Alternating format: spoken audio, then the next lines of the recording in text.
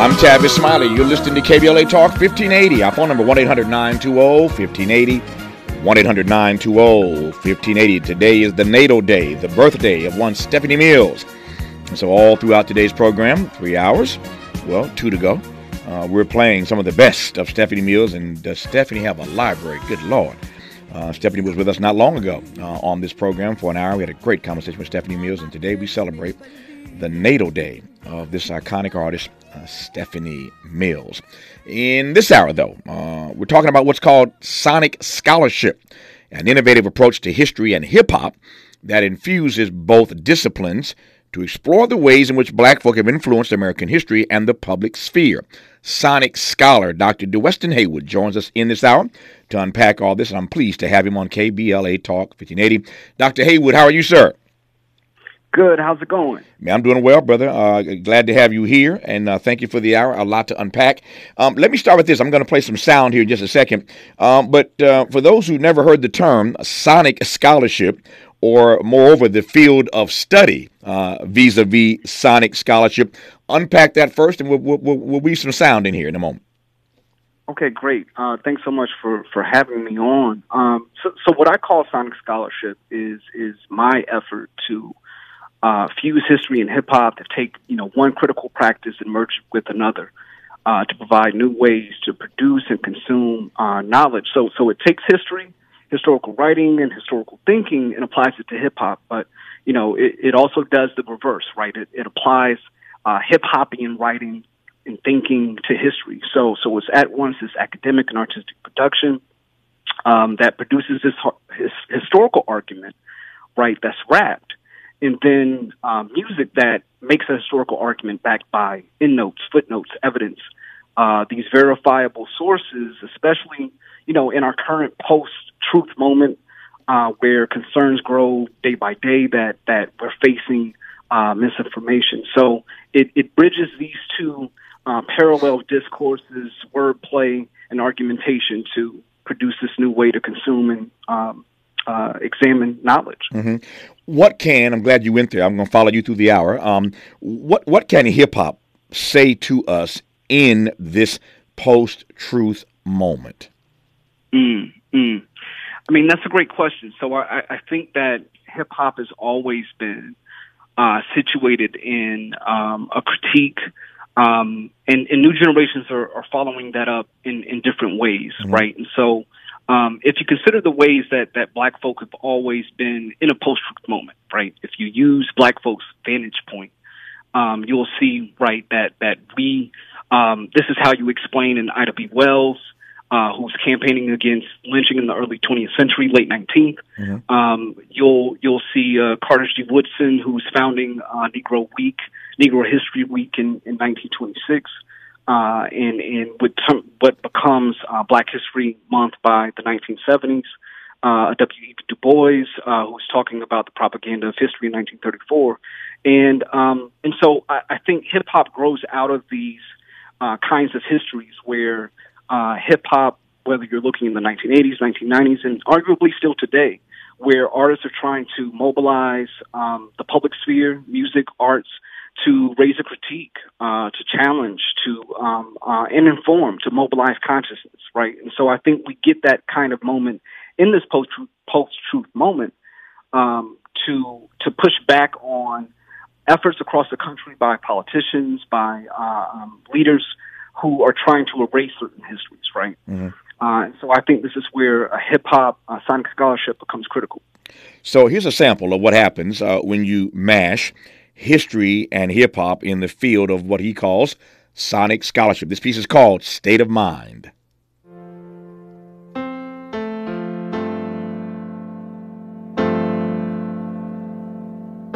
Do Illuminati conspiracies apply here? Any idea? Cause I'm laying right here lifeless. If the all-seeing eye sees all, then the eyeball had to see what happened to me, right? Cause I am confused.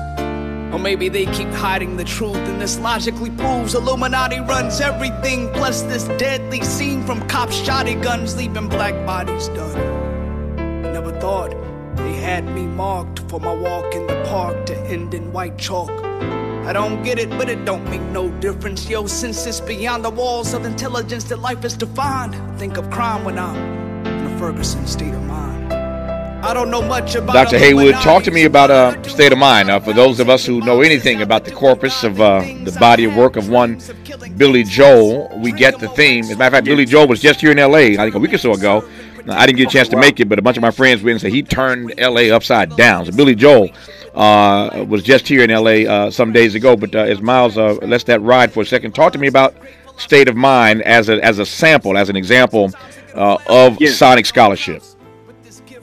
Right. So the piece you just played comes from an installation of sonic scholarship that I published in 2016. I have a second one that came out in 2020. And so this first one that you just played from 2016 comes from the Ferguson Files, a sonic study of racial violence in America.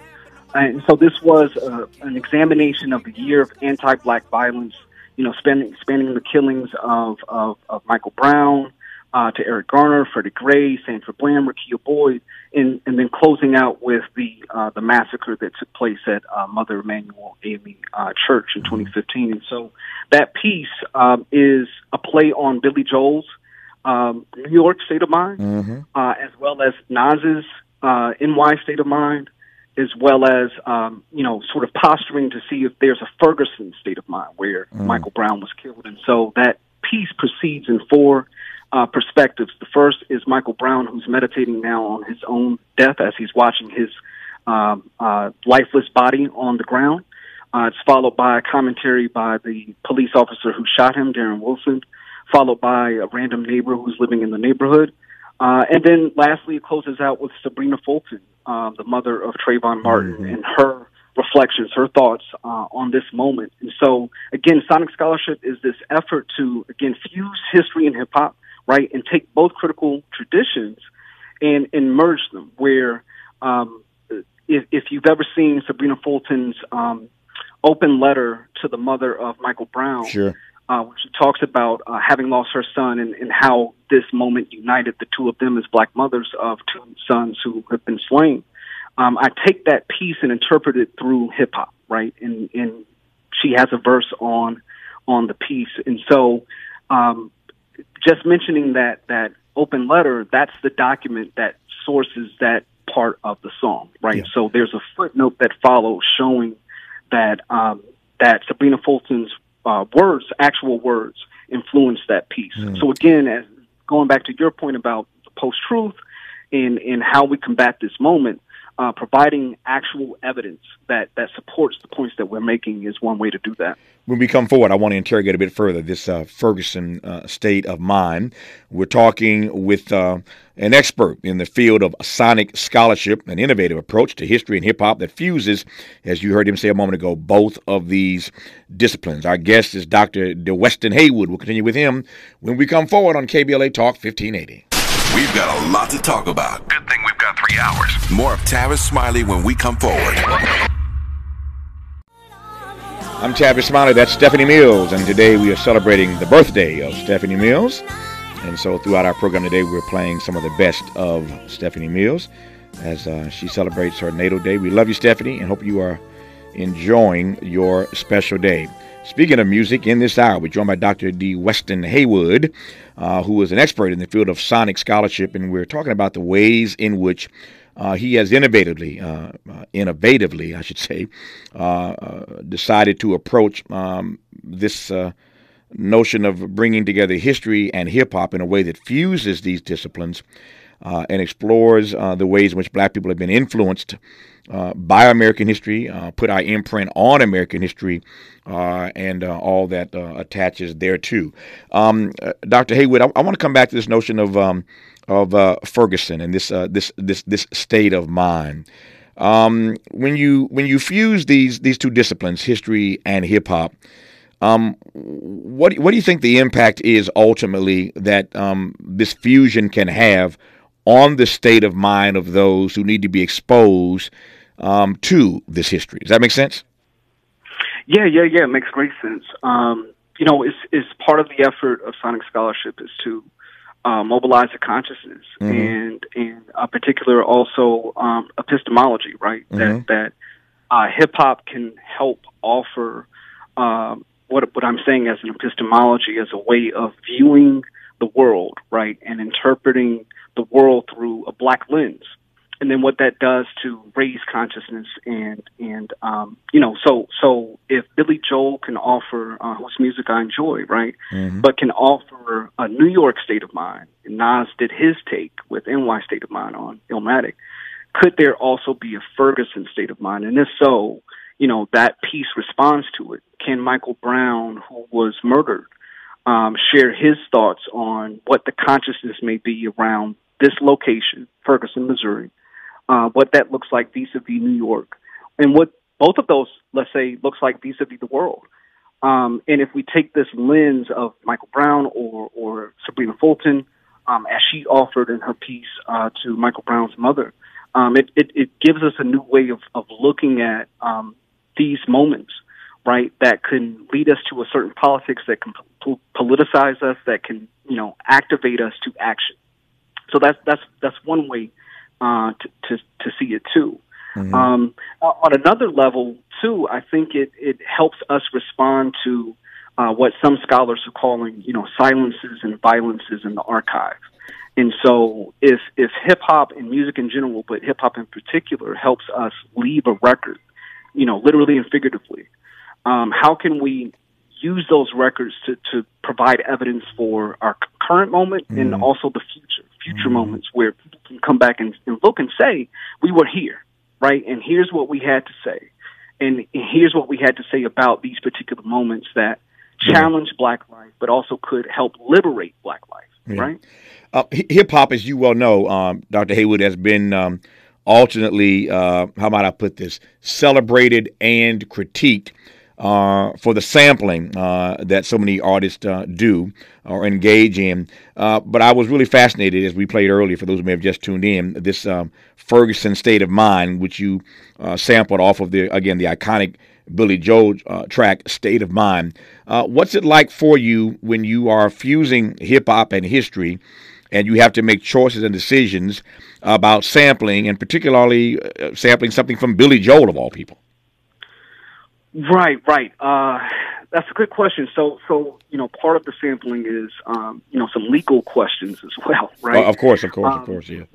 But I think what you're really trying to get at the heart of is, again, if we think of hip hop in terms of archiving, in terms of crate digging, right? That sample is a way of grabbing the history, bringing it to the present, and remixing it to some extent to make it relevant for our current moment. So that's one way to see the sampling. Another way is, as I try to make the decisions of what to pull, if you think of it in the context of historical writing and historical argumentation, right?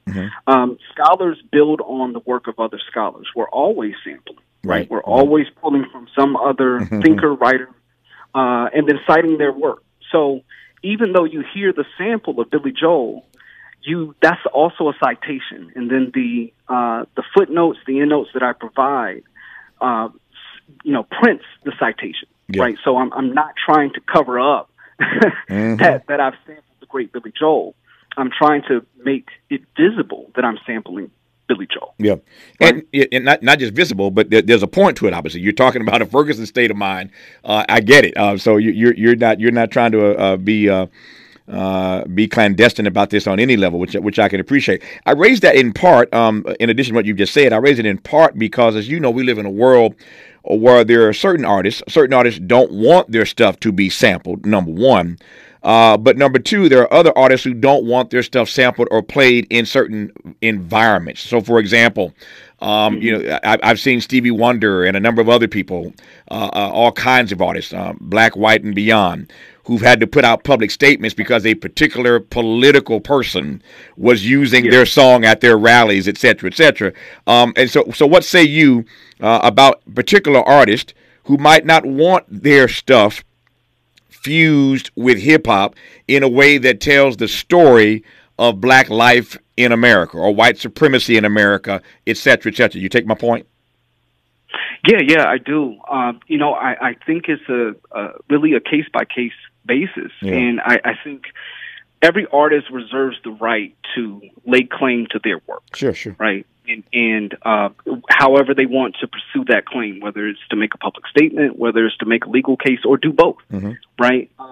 But I do think it's still worth, considering the ways that someone's music or art can perform functions that they may not have intended at the time. Yes. Right. And then number two, that we need soundtracks for movement making. We need visual narratives and visual vocabularies for a movement. And sometimes the images and sometimes the music can rally people before the ideas do, right? So you might make a whole spiel about political rhetoric and political ideas and yada yada, epistemologies, right? But the song is what gets people. Yeah. Right. So that's one way that I think that artists can, again, still lay claim to the work that they've produced and appreciate the ways in which their music, their art form has taken on this new life. Right, yeah. Yeah, I don't know what Billy Joe had to say about your version of, not your version, but you're using that piece of work, that composition, to talk about a Ferguson state of mind. Excuse me. I don't know what Billy Joe thought about what happened in Ferguson. I don't know what Billy Joe thinks about the ways in which white supremacy still reigns supreme in this country. But I wanted to probe that because I can see how certain artists could not necessarily appreciate the fact that in the field of sonic scholarship that their work is being fused with hip hop. Again, to teach people, I think it's noble. I'm just not sure that every other artist sees it that way. Let me pivot and say this though, or ask this question, I should say. I wonder whether or not you truly believe that music, that sonic scholarship, in your particular lane, is still, how might I put this? Is still pregnant with the kind of power, pregnant with the kind of resonance. As innovative as it is, to get people to see the world through a different prism, to re-examine their assumptions, to expand their inventory of ideas. Is it pregnant with that kind of power and resonance? Sonic scholarship? I think it is, but it's not an end-all, be-all, right? Mm-hmm. It's not a silver bullet. It's not the entire solution. I think that sonic scholarship can be paired with boots on the ground, like real activism. Again, so if we think about the context in which activism takes place, either now or historically, you have people who are marching on the ground. Let's take a typical campaign. Right. You have folks who are on the ground. You have leaders. You have someone speaking.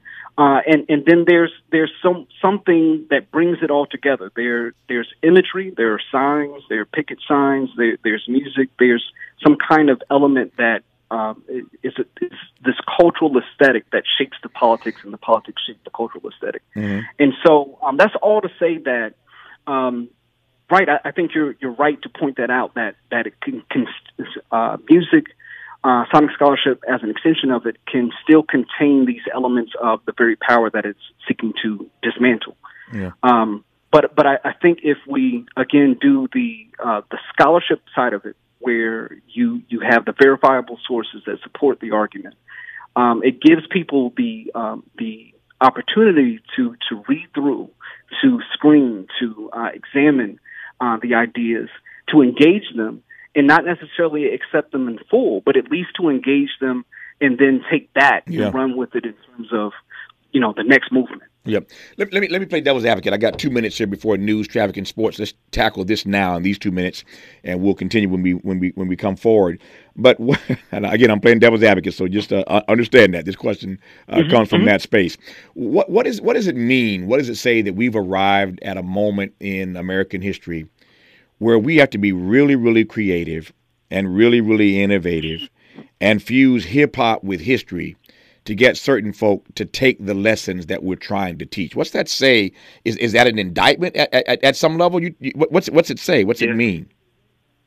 I think it's both. I think we've arrived at a moment, as I sort of mentioned before, not unlike other moments we've seen, again, from the vantage point of Black people. Mm-hmm. When we consider that we've essentially always existed in a post-truth moment when you consider Ida B. Wells, when you consider Carter G. Woodson. And so they had to think of innovative ways to present common sense arguments to the public that would otherwise reject those arguments, and still rejected them for a long time, largely because it was black people who were making those arguments, right? So, I think part of the reason that Sonic Scholarship has emerged, produced it, is to respond to students in the classroom. Right. So on a local level, but also on this massive level, where how can we produce new ways to consume and create knowledge in ways that tap into a democratic form of knowledge production. And I think that's where hip-hop lies. It sort of goes back to your last question about the power present in Sonic Scholarship. So the scholarship part of it is, part of it comes from the silos and the privileged silos of the academy, right? Yeah. So that's where some of the power is. But where hip-hop, I think, tempers that and counters it is that it's more of a democratic form. It's accessible by everyday people every day, right? Yeah. And so if we can put it in this medium, maybe we can take what would otherwise be a very privileged discourse among academics and transmute that into this very relevant, very culturally relevant discourse where people can access this very easily, right? Yeah. We're talking in this hour with Dr. DeWeston Haywood about this burgeoning field, this growing field of what's called Sonic Scholarship, these innovative approaches that these professors are taking. He's at the lead of this, the forefront of it. Professors across the country now, finding ways innovatively to approach history and hip-hop, fuse these disciplines together in ways that they can then use to influence, to impact, frankly, to empower and to interrogate history as we know it in this country. We'll continue when we come forward after news, traffic, and sports. You're listening to KBLA Talk 1580. I'm Tavis, Smiley. You're listening to KBLA Talk 1580. Our phone number, 1-800-920-1580, 1-800-920-1580. So glad to have you in with us in this hour as we continue our conversation with Dr. DeWeston Haywood, talking about Sonic Scholarship. He is a professor in this field. There are others who are expanding this notion of studying hip-hop on college campuses. And in his case, an innovative approach he's taken to fusing history and hip-hop, bringing both of these disciplines together to explore history in this country, to interrogate on the one hand, to empower on the other hand, and everything in between. So we continue our conversation now. We were talking during the break. I was talking to Miles and JD, Dr. Haywood, two of my guys here, my board op and my producer, who are in this generation, and we were talking about the ways in which Sonic Scholarship is sort of blowing up on college campuses, and how that really is any different, respectfully, but how that's any different than what KRS-One, Kool Moe Dee, and Nas have been doing for years. So in your lane, it's called Sonic Scholarship. In their lane, it's just called hip hop. Is there a difference? I think you're right, and the crew is right to point that out. No, I don't think it is. I think that it does one thing a little differently, and that is if we consider the historical context out of which Black artistic and aesthetic traditions emerge, right? In many ways, even what KRS is doing, great, fantastic work. Nas's center at Harvard as well, some others across other campuses across the country, right? They're growing out of Black aesthetic and artistic histories, let's say from Black Power, where you have the emergence of a number of Black performance houses, theaters. You have, if you consider some of the poets of that generation, the Amiri Barakas, the Gil Scott-Herons, the Sonia Sanchez's, right? That grows. What we will see by the 1980s grows out of some of that too. Pac as well, in his connection between the Black Power era with his mother, and then also in terms of his music. So what Sonic Scholarship does a little differently, however, is that it's going to make a little more explicit the endnotes and footnotes, right? So again, before I went to grad school and chased a PhD, I was a student of hip hop, much to the point that your crew was making, and that is, I went into history already with a history of hip hop, right, and also a history of the kinds of traditions that valued argumentation, wordplay over dope beats. And so where history comes in as an academic discipline is to back up the statements made by a KRS-One or Nas or the like with documentation from, let's say, the New York Times or some particular scholar. Or so if with the piece that you played, A Ferguson State of Mind, is drawing on Billy Joel, and there are parts of the song that also draw on Nas's lyrics from NY State of Mind, right? So, and then there are footnotes that accompany that to show, okay, here's the citation. And then ultimately what it argues, what Sonic Scholarship argues, is that there's a historiography to hip-hop as much as there's a historiography to history, right? So historiography meaning, what scholars have said about X, Y, Z. Well, there's a similar historiography of what hip-hop artists have said about X, Y, Z. So if I'm making commentary about gun violence in America, particularly aimed at Black people, anti-Black violence, you'll see in those footnotes where I cite KRS-One, right, in his attempt during the 1980s and early 90s to make a point about putting an end to gun violence, right? The Stop the Violence movement, if you recall. So again, it's in the footnotes where it's going to argue, okay, here's the historiography of the songs, the artists, and the people I'm drawing on. Right. And this isn't coming out the blue. This is just a new iteration, a new permutation of a classic take on how we approach music and Black aesthetics and Black artistry. Yeah. We're talking with Dr. DeWeston Howard about this innovative approach that he and other professors are taking now on college campuses across the country to sort of, and he's one of the leaders in this movement, to fuse history and hip-hop, bring these disciplines together as a teaching tool for young people these days. Here's some sound from a piece called Justice Contemplates. Heard any other talk radio lately that sounds anything like this? We didn't think so. You're listening to Unapologetically Progressive, KBLA Talk 1580. I want to get back to the question I posed before the break a moment ago, Dr. Haywood, but let me squeeze in. I've got callers calling in and wanted to raise questions. Let me get to this right quick, though. I'm watching my time. It's getting tight. We've been covering on this station, on this program, and for that matter, the whole country has been talking about, as you well know, this very disturbing effort on the part of Ron DeSantis in Florida and other governors and other politicos and other places to ban books, to ban the teaching of truth, et cetera, et cetera. You know it well. Are you concerned at all that this innovative approach that you're taking to teaching history by fusing it, I hear him laughing already, by fusing it with hip-hop, they are two amazing disciplines, but what say you about the fact that you might get yourself in some trouble with this innovative approach to teaching history? Right. So, going back to one of your earlier questions, we're at this moment again, and I've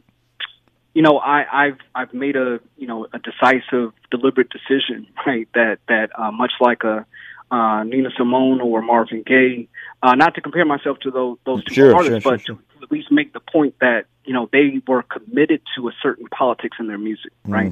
And so I'm committed to a certain politics in my work, be it my scholarship or the music as well, and the combination of the two. Yeah. We got to push back.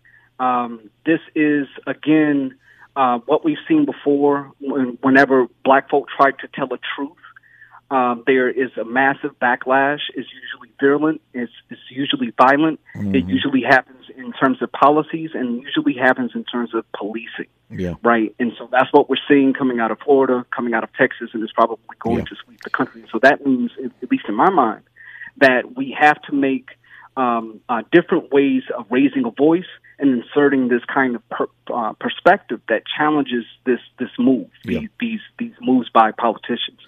So. I'm sorry. Go ahead. No. I take your point. I'm watching my clock here. When we come forward in our remaining moments with Dr. DeWeston Haywood, I want to just do two things right quick. We're only going to have 4 or 5 minutes or so when we come back. When we come forward, I should say. I want to play a little bit of his piece called "The Inauguration" when we come forward, and get his take, his insights on that, and then close our conversation with that question I posed moments ago. What is a movement? What is any movement without its soundtrack? That and more with Dr. Haywood when we come forward on KBLA Talk 1580. Say the quiet part out loud. KBLA Talk 1580. To all of the made men who died for me, may the angels bang you and ill so funny. Made men from the Rockefellers to my locked up killers. But Rikers there, look at your baby boy. How you like me now? Somebody wipe me down. Got power to call the military tanks. Oh, now they looking at me scary face. Shit, I could do this every day. A main man plans to stand and fight till streets run cherry ray. I'm Tavis Smiley. He's Dr. DeWeston Haywood. We're talking, wrapping up a conversation in the next 4 minutes. We've been talking in this hour about this growing field of what's called sonic scholarship. This an innovative and unique approach to fusing the disciplines of history and hip-hop as a new way to teach and to train students today on campuses across the country. And that piece, again, is called The Inauguration. Say a brief word about that. I've only got 3 minutes left here. Say a brief word about that, and then I want to pivot to this notion of movements and their attendant soundtracks, Dr. Haywood. Yeah. So that comes from the second publication called Made Men. It's a take on Donald Trump as the country's greatest gangster rapper, right? So that was inauguration, which is an interpretation of his inauguration speech. And so, to your point a little earlier about, movements, that's a movement. We're witnessing a movement led by, at least in my opinion, a gangster rapper, right? And so how do we interpret what he said on that inauguration day in a hip-hopian context, and what does that do? Yeah, that to my mind, let me just get political right quick here, unapologetically. Excuse me. That inauguration speech, to my mind, is the darkest. It was the darkest inauguration speech I've ever heard or ever read about in history. Your take? Yeah.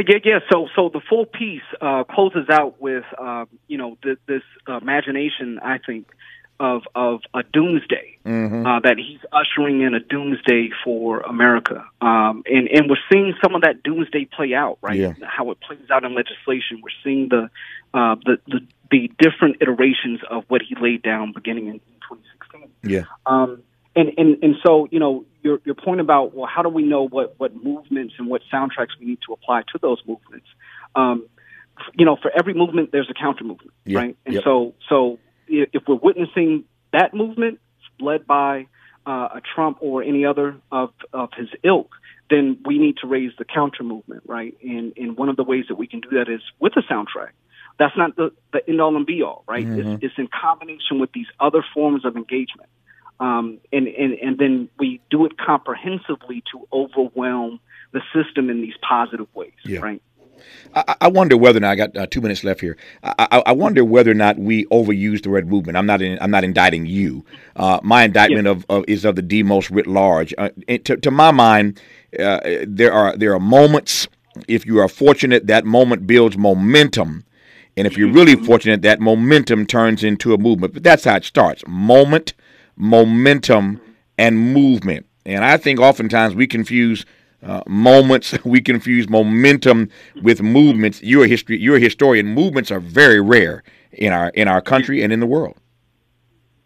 Yeah. I think you're right to make that point. in looking at it historically, right? I mean, movements rise and fall. Yes. So what might appear to be a movement in one moment could die the next moment and then reemerge much later. So, consider that hip hop started out really as this organic movement that was dismissed rather among the underclass, right? That it was this counterculture, it was vapid, and it wouldn't last. And now, 50 years later, we're about to celebrate, this historic moment. So we thought this would be a moment that has turned into this movement, right? And so sometimes it's the case that that what is a moment can draw people in. You can have thousands of people who are involved, or you could have a handful of people who are involved, and those ideas remain and transform over years or decades, and then reemerge in new expressions a little later.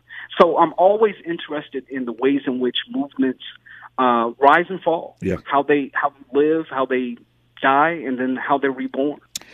Dr. DeWeston Haywood is a professor at City University in New York, an expert in the field of sonic scholarship. This innovative approach, as I said earlier, to sort of weaving and fusing history and hip-hop, these two disciplines, as a new technique to enlighten, encourage, empower, inspire, and to educate so many students on college campuses across the nation. Dr. Haywood, thank you for the conversation. Thank you for downloading us on this notion of sonic scholarship. Good to have you on, sir. All the best to you.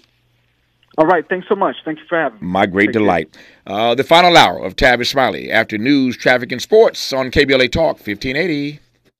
KBLA 1580 Santa Monica.